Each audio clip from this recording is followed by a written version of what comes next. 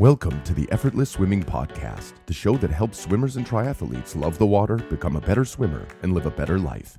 Here's your host, Brenton Ford. All right, welcome to the Effortless Swimming Podcast. My guest today is Josh Salley. You're based in Wales, Josh, and we've worked together for the last couple of months doing some stroke analysis, some technique coaching, and you've recently completed your first Half Ironman and had a remarkable swim for how long you've been swimming for, which is less than a year. So I wanted to talk to you today on the podcast and just ask a couple of questions about how you've managed to do a 30-minute Half Ironman swim. And you've really only been swimming since about February, because I think a lot of people will be able to take away a lot from that. So welcome to the podcast, Josh. Thank you. Thanks for having me on. Tell me about how it all started. What got you into triathlons and what made you decide to take the leap into swimming as well, because you couldn't swim much more than 25 meters when you first started?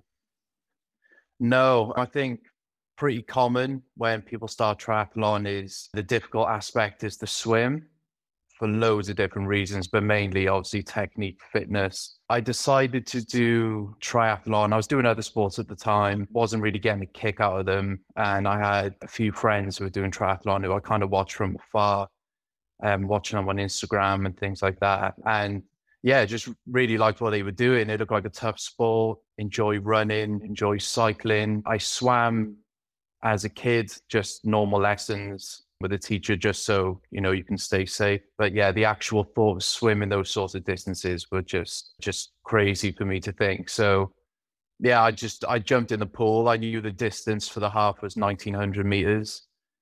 I thought, well, I'm just going to have a go at swimming 1900 meters, just see what happens. I did do it. I covered it. I think it took me like 2 hours, but I did do it. I think it was like 1 hour, like 56 or something like that, to be precise. It's on my old Apple Watch somewhere. And I was like, right, well, worst case, I can't actually do the distance. So I thought, that's fine. I'll give triathlon a go. Yeah. From there, jumped on YouTube, as I bet a lot of people do. You're the big name on YouTube. Like, your videos helped me immensely, and I'm sure 99.9% of people start there. So yeah, just going through the videos. I can't say I was any more confident after doing it. It did take time getting in the pool, and yeah, it just kind of took off from there, really. You must have improved fairly quickly, because before you contacted me, you did an Olympic distance race, and I think your pace was a 1:45 from memory. So it's like a decent pace, especially since you started swimming in February. So what was that progression like for you? Obviously, your swim fitness improved a lot. Do you feel like mechanically or technically you got better as well in those first couple of months? Yeah, definitely. So in the beginning, I was focusing mainly on fitness, going more for distance. Because obviously in my head, I was just like, right, I need to cover this distance. The time to my race was fast approaching. And I thought, you know, I really do need to be confident in covering this distance, no matter what the time is. So that was my mindset. Like, in hindsight, it probably wasn't the best mindset to have. So I started focusing more on technique. I did manage to get somebody to film me a couple of times. It was a bit difficult at the time because I didn't really have the flexibility of filming all the time with people around me. So I took advantage of it where I could. So when I started watching the videos back, that's when I saw, right, you know, I'm doing the distance, but I can see why I'm not really doing it as good as I could be, or as efficiently as I could be. So that's when I started focusing on technique. And to be honest, I had the race planned, and when the date was set, I was probably in the pool sometimes 5 days a week, just making sure I can get the technique dialed. So I invested in, you know, snorkel, fins, like all simple stuff, like pull buoy, and just kind of broke the stroke down. And, you know, that first swim was also my first open water swim. So it was in a lake, and that was scary, to say the least. Like, I've come from a background of it's like a running joke in my family where, like, me and my younger brother, we've always been scared of water, open water. And what were your fears? The classic one, sharks. Like sharks in They're Wales. prevalent in the Like, lake, yeah. yeah.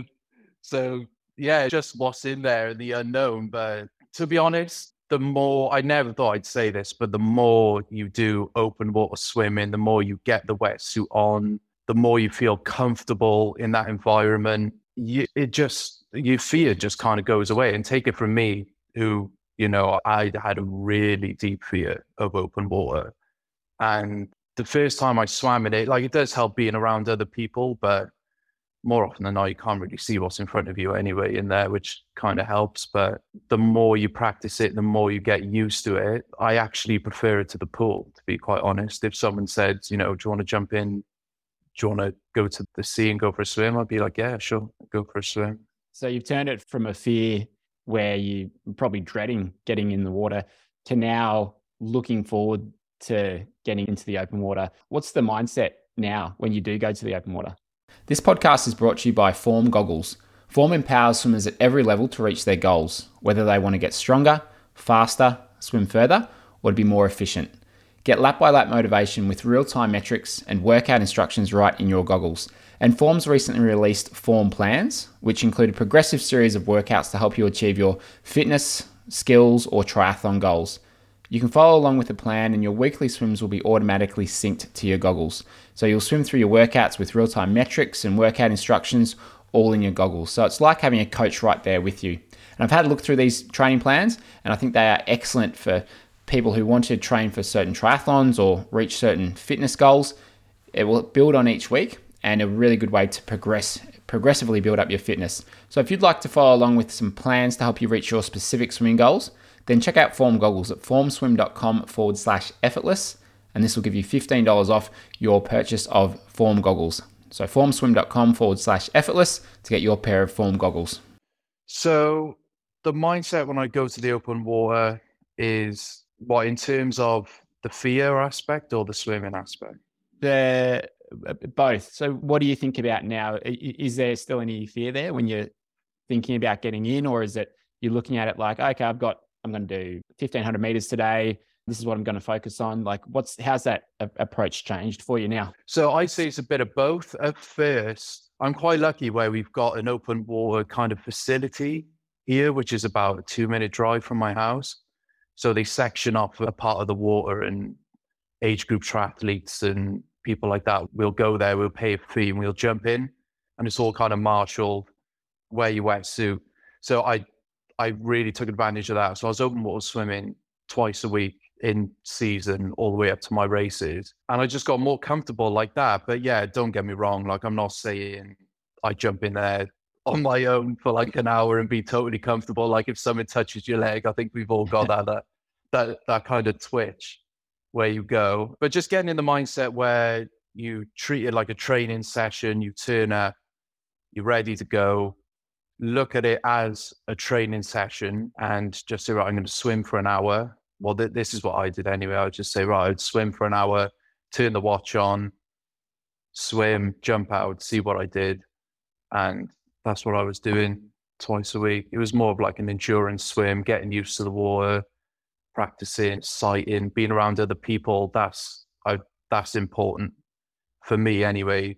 Especially during my first swim, because my first open water swim was my first race. And yeah, being like shoulder to shoulder with someone, you get someone who might give you a little pull or something like that. You need to get used to that, and seeing gaps and going for gaps or knowing when to hang back or getting on someone's feet is all something you literally can practice it and you can learn it. There's quite a few takeaways from that. Is you put the work in at the start to be swimming consistently. And if you're swimming 5 times a week, like you're going to get results that way compared to someone who's swimming maybe once or twice. It really fast tracks the progress. And you also start to develop that feel for the water, and you begin to get that fitness and strength that's required as well. And then being able to practice in the open water with the sighting, being comfortable with others around you, like all those things just make such a difference. And to just throw yourself in the mix and getting there and do it is, I would think, a large part of why you've had a good amount of success in such a short period of time. Like, you just got in there and did it. When we started working together, there was one of the main things initially was you were quite wide with your catch, like your arms, your hands were going out quite wide through there. So we're working on bringing them in a little bit. Is that something that you were aware of before starting? And is it something that you had thought much about? I would say that is the main thing that you pinpointed straight away and has made the biggest difference to my stroke was so what I was doing, I was hanging out the front and kind of sweeping out, wasn't I? Like sweeping out and coming in, like I've got the videos on my phone. And then you gave me the YMCA drill and the doggy scoop drill and doing that. And I think once I had that, going from that to like that is when I really developed my feel for the water. I understood what people meant with feel for the water because I was getting a hold of the water instead of coming out and trying to muscle my way through. Like I had no lactic acid in my shoulders anymore. Yeah, it just completely transformed my stroke. When you do go out wide like you were doing, it tends to be more through the front of the shoulders rather than being through the lats and more through the back, because of the position of the hand there. So that was it makes such a difference once you get it, because you can cover, you can get another 10, 20, even up to like 30% more distance per stroke when you follow the right path with the hand. And so that's like, you did a really good job to change that. And I think occasionally, and maybe send a video like 2 times later, and occasionally it was drifting out a bit, but it often happens when we're making changes. Like some strokes you'll get it, some strokes will be like how they were before, but the more you practice it, the more consistent you get with those better strokes. So it's so much better. Same with the rotation. Initially you were rotating a lot I can't remember how much you were rotating to, but I think it was maybe 60 or 70 degrees through the hips and shoulders. Like you're doing more than what was required. And I think that was partly causing the wide catch and pull as well. And so this is something that we focused on a bit, is just rotating to 30 to 40 degrees and just dialing that down a little bit. How's that change been for you? Was it something that you can gauge easily, or you're not sure when you're doing the right amount of rotation? I say the rotation for me it's been the hardest thing for me to try and fix. And that's where the videos come in really handy, because you feel like you're doing something, but you watch it back on video and you're doing the complete opposite. Like that's one thing I've learned with swimming is the most bizarre thing is that aspect. So the rotation is still something I need to fix. And yes, it's still something I'm working on. But I think if I kind of break it down, I'm finding using a pull buoy is helping just to isolate the shoulders or my hips, just to see where it stems from, really. And I think it could also be balance somewhere because it kind of throws the stroke off. But then using the tools has helped me realize that, because say I have fins on, or I have a pull buoy on, then the rotation seems great from what I can see. So I think that's when tools are important. But yeah, most of my swimming, I'm trying to not use tools unless it's for a specific reason. Yeah, that makes sense. The other thing that was kind of leading to was a lower stroke rate than what would be ideal for you going forwards. And so I think it's good to look at what's the cause of these things happening, not the symptom. And if we look at, stroke rate's a little bit too slow here, well, it's probably for that over rotation, because it just takes too much time to get back from one side to the other. So that looks like it's coming up nicely. And then the other, I think, factor there is with the kick, and this is what we're working a bit on now, is just keeping the kick narrower and just tightening that up. Because when I did some filming with Kia Malberton a couple of weeks ago, who's Australian Olympian, and when I was watching her as I was filming her at her really comfortable pace, which is like 112, 113 per 100, her kick was like, it was tight. Yeah. But I mean, she swam since she was tiny and has, she's been swimming 8-9 times a week for many years. And when she was swimming easy, her kick was very narrow, very small, just very relaxed out the back. And then she brought it in a little bit more. The kick got a little bit bigger as she picked up the pace down towards like 102, 103, which is more her like 400 to sort of 800 pace. But the kick was still very narrow. And it's something that I'm working with quite a few swimmers on, is just have the kick be effective where it's not slowing you down. And then when it's in that tighter zone where it's more behind your body line, it can really keep things more balanced and stable. And I think that's probably got a little bit to do with that over rotation as well. Yeah, definitely. It's funny because when I'm swimming, I can always, if I glance across to the other lanes, I can always recognize a good swimmer or like the levels that people are at based on their kick. Because you see someone who's a really good swimmer, and I'm not really looking like their catch and pull. I'm just looking at the kick, and their kick is just miles better than everyone else's. Like you can tell that they're a really good swimmer. So that's something I really want to fix and something I'm working on. Yeah, but I find that when the kick is working, it in time with the rest of my body, I'm obviously so much faster, and I just feel like my body position is higher, and everything just becomes more effortless. Whereas if the kick's wrong or I miss timing it or I'm kicking too much, then you can literally feel it putting the brakes on, for me anyway. So yeah, and I've experimented. I'm sure other people have maybe done this because there's thousands of videos I think on YouTube about kick, what's best, like 2 beat, 4 beat, 6 beat. And I've tried all sorts of different kicks. And I think that's a really important one to train. And like even me now, like I'm still not 100% on where my kick, should be or could be. So it's my main focus for the moment. It ties so much into the stroke, but when it's great, it really does amplify the rest of your stroke, I feel. I think most people should start with a 6-beat kick and then work it down from there. So if you've got just an easy and consistent 6-beat kick, then you can start to bring it down to a 4-beat if you want, or a 2-beat from there. Often with a wetsuit, people will just resort to a 2-beat kick because you're sitting so high in the water.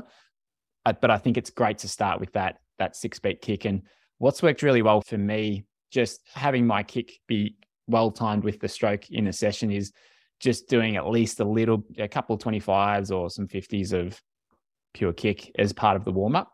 So kicking on the side, sometimes the front and back. And when you're kicking side on, you've got even pressure in the up and down kick. Whereas if you're kicking just on your front, you've got more on the down and a little bit less on the up, because you're obviously kicking up towards the surface of the water. There's a little bit less pressure there. So I think it's good to be able to warm up the legs and get the kick going by doing a bit more side kick as part of the warm-up. And what I've recommended to a lot of people is doing 4 25s, fast kick, doing 25 on your front, 25 on your left, then 25 on your back, 25 on your right. So you're working all those different directions, and that tends to warm you up pretty well with the kick. And I find personally, for me, that makes a big difference. In the feedback I've got from people who have gone through week 7 of the 8-week faster freestyle course, which is about the kick timing and connection there. So connecting your catch and your down kick, getting that to go together. It's one of the most frustrating modules, because it's like, until you get it, it's like, man, this is annoying. I can't seem to get it. It feels awkward. And I'm not swimming well. But then as soon as I get it, things click. And it's like, wow, okay, this feels so easy. And I'm hitting these times without really needing to try for it. So as you mentioned, it's one of those things that when you've got it, you've got it, and your times reflect that, because then everything's working together and it takes a lot of the pressure off the shoulders and the arms, is because you've got that synchronicity in the stroke from the front end to the back end there. Yeah, definitely. And one way I found to feel it is if you put fins on and just do a really light kick with fins, and then see how the catch and pull feels. And it feels like, well, effortless. Like it is so easy. And it's just because I imagine everything's synchronized properly, like your body position's higher, and that's what I want. That's my goal. That's what I want to get to, for sure. Well, I mean, and I think I said in the last video for you that you've got a really nice stroke. Like your catch and your pull is looking really quite good. And so it's just tightening the screws on a few different things so it's all working together. Maybe then increasing the stroke rate a little bit after that. And that's where I see you going sub 130 pace in your races consistently, because you've got a lot of those things actually dialed in. So it's exciting for me to work with someone like yourself who you've gotten to where you are just on your own with the determination and the work that you've done, and then being able to work with you and help tighten those screws and look at where those opportunities are to continue to bring it down. I'm really looking forward to seeing how far we can push that. So yeah, I think it's exciting looking at what the next 6-12 months can contain for you, because I think there's some good opportunities there to really, see what's possible for your swim times. Yeah, absolutely. And yeah, I got to say, I've really enjoyed working with you, like sending the videos across and getting the feedback. I'm lucky enough to be able to film myself whenever I want in the pool, so that definitely helps. But an absolute game changer is filming yourself and getting feedback, or even filming yourself. What I used to do is film myself and watch your videos or compare it to other people or other videos, and just be really honest with where you're at, really. And yeah, but it's just one of those things, you just don't know where you're at until you can film it, or you've got a coach on deck to see how you're doing. But yeah. So you go. No, I was just saying, I'm really looking forward to the races to come for next season. So obviously starting at a different position now as I was before. So yeah, hopefully I'm sure I can push it on further with your help. Yeah, and for those that are listening, people sometimes wonder, well, how can I record myself if I've got a pool that's going to allow me to film? I don't know how to do it. So what's your setup for recording? So I use a GoPro, and I've got one of those suction cup accessory mounts with the gooseneck. So I'll stick it on the side. It doesn't always work, but you just got to be persistent with it. So just get it to stick on the side, and then you can just bend the gooseneck to be like above the water, under the water, different angles. And once that's stuck, it's rock solid, so it's not moving. But I just bought one of those tripods. I heard you say on another podcast, you can put it at the bottom of the pool. Yeah, like a gorilla pod type thing. Yeah, so I've been wanting to get one, an under the body view of the stroke, because I haven't really done that yet. So I'm looking forward to doing that as well. Yeah, cool. It's it's one of those things that, like, you don't need a GoPro. I think GoPros, they got the best quality. You can get a secondhand one for fairly cheap if you don't want to get a brand new one. There are some cheaper brands out there that the quality is fine for what most people would use it for. Kaiser Bass is, I think, another one that's in the States off Amazon. They're like $100-$150 for an underwater camera. And then like the tripods or the suction cups, they're not much. They're $40-$50. And in terms of like value for what you'll learn about your swimming, it's hard to go past it. And I think sometimes there's a reservation there from people who are like, I'd like to do it, but I really don't want to know. Like, it's like, I don't want to actually know what I look like. So I don't feel like it's going to be. It's scary. It's scary. The first few, I've still got videos on my phone. It is crazy once you look back to where you first started to where you are now. And that's a good thing of getting the videos, is you can just look back at them any time, really. So if you feel like you're not progressing, or you feel like you had a rubbish swim, all you got to do is look back at those old videos and you realize that you are progressing quite well. And yeah, it can be motivating. But yeah, it's a powerful tool. I've heard elite pros, like some of the best swimmers in triathlon, say on video that they've picked up mistakes in their stroke, or they thought they were swimming a certain way and then they watched it back and they weren't. And for me, that just said it all, really. I was surprised how little videoing or feedback that a lot of the pro triathletes actually get. And even with a lot of the top swimmers, the top like 0.5%, top 1% do have that, especially if they're with like one of the top 5 clubs in, say, Australia. But then below that, they get very little actual video of their stroke, and because they just don't have that set up. And it can be a little bit time consuming for, say, a coach to do, like, to film all his athletes and that sort of thing. But yeah, if they can get it, it just makes a huge difference. Because I have filmed a lot of good swimmers and triathletes, and often there's one or two major things that if they are able to turn that around in 3 or 4 months, they are going to be a lot faster. And then you've got the smaller 1%, 2% things there. So there's always opportunities, and it's not often I've come across anyone where there's nothing that they could improve. So it's such a valuable thing to do. So Josh, I know it's very early morning there for you in Wales, so I appreciate you jumping on to the podcast to share how you've gotten to where you're currently at. So I'm looking forward to working with you over the next couple of months, and maybe we'll do an update podcast down the track and see what you can get down to. Yeah, absolutely. And thanks again for having me on. And yeah, I just want to say, just helped countless of thousands of people, you know, just getting into swimming, triathlon. And you are the man on YouTube, and you know, you might even surprise yourself how many people you help just make the first step to get into the water and do the swim in the triathlon. It really is valuable information. So yeah, I just want to say thanks for that.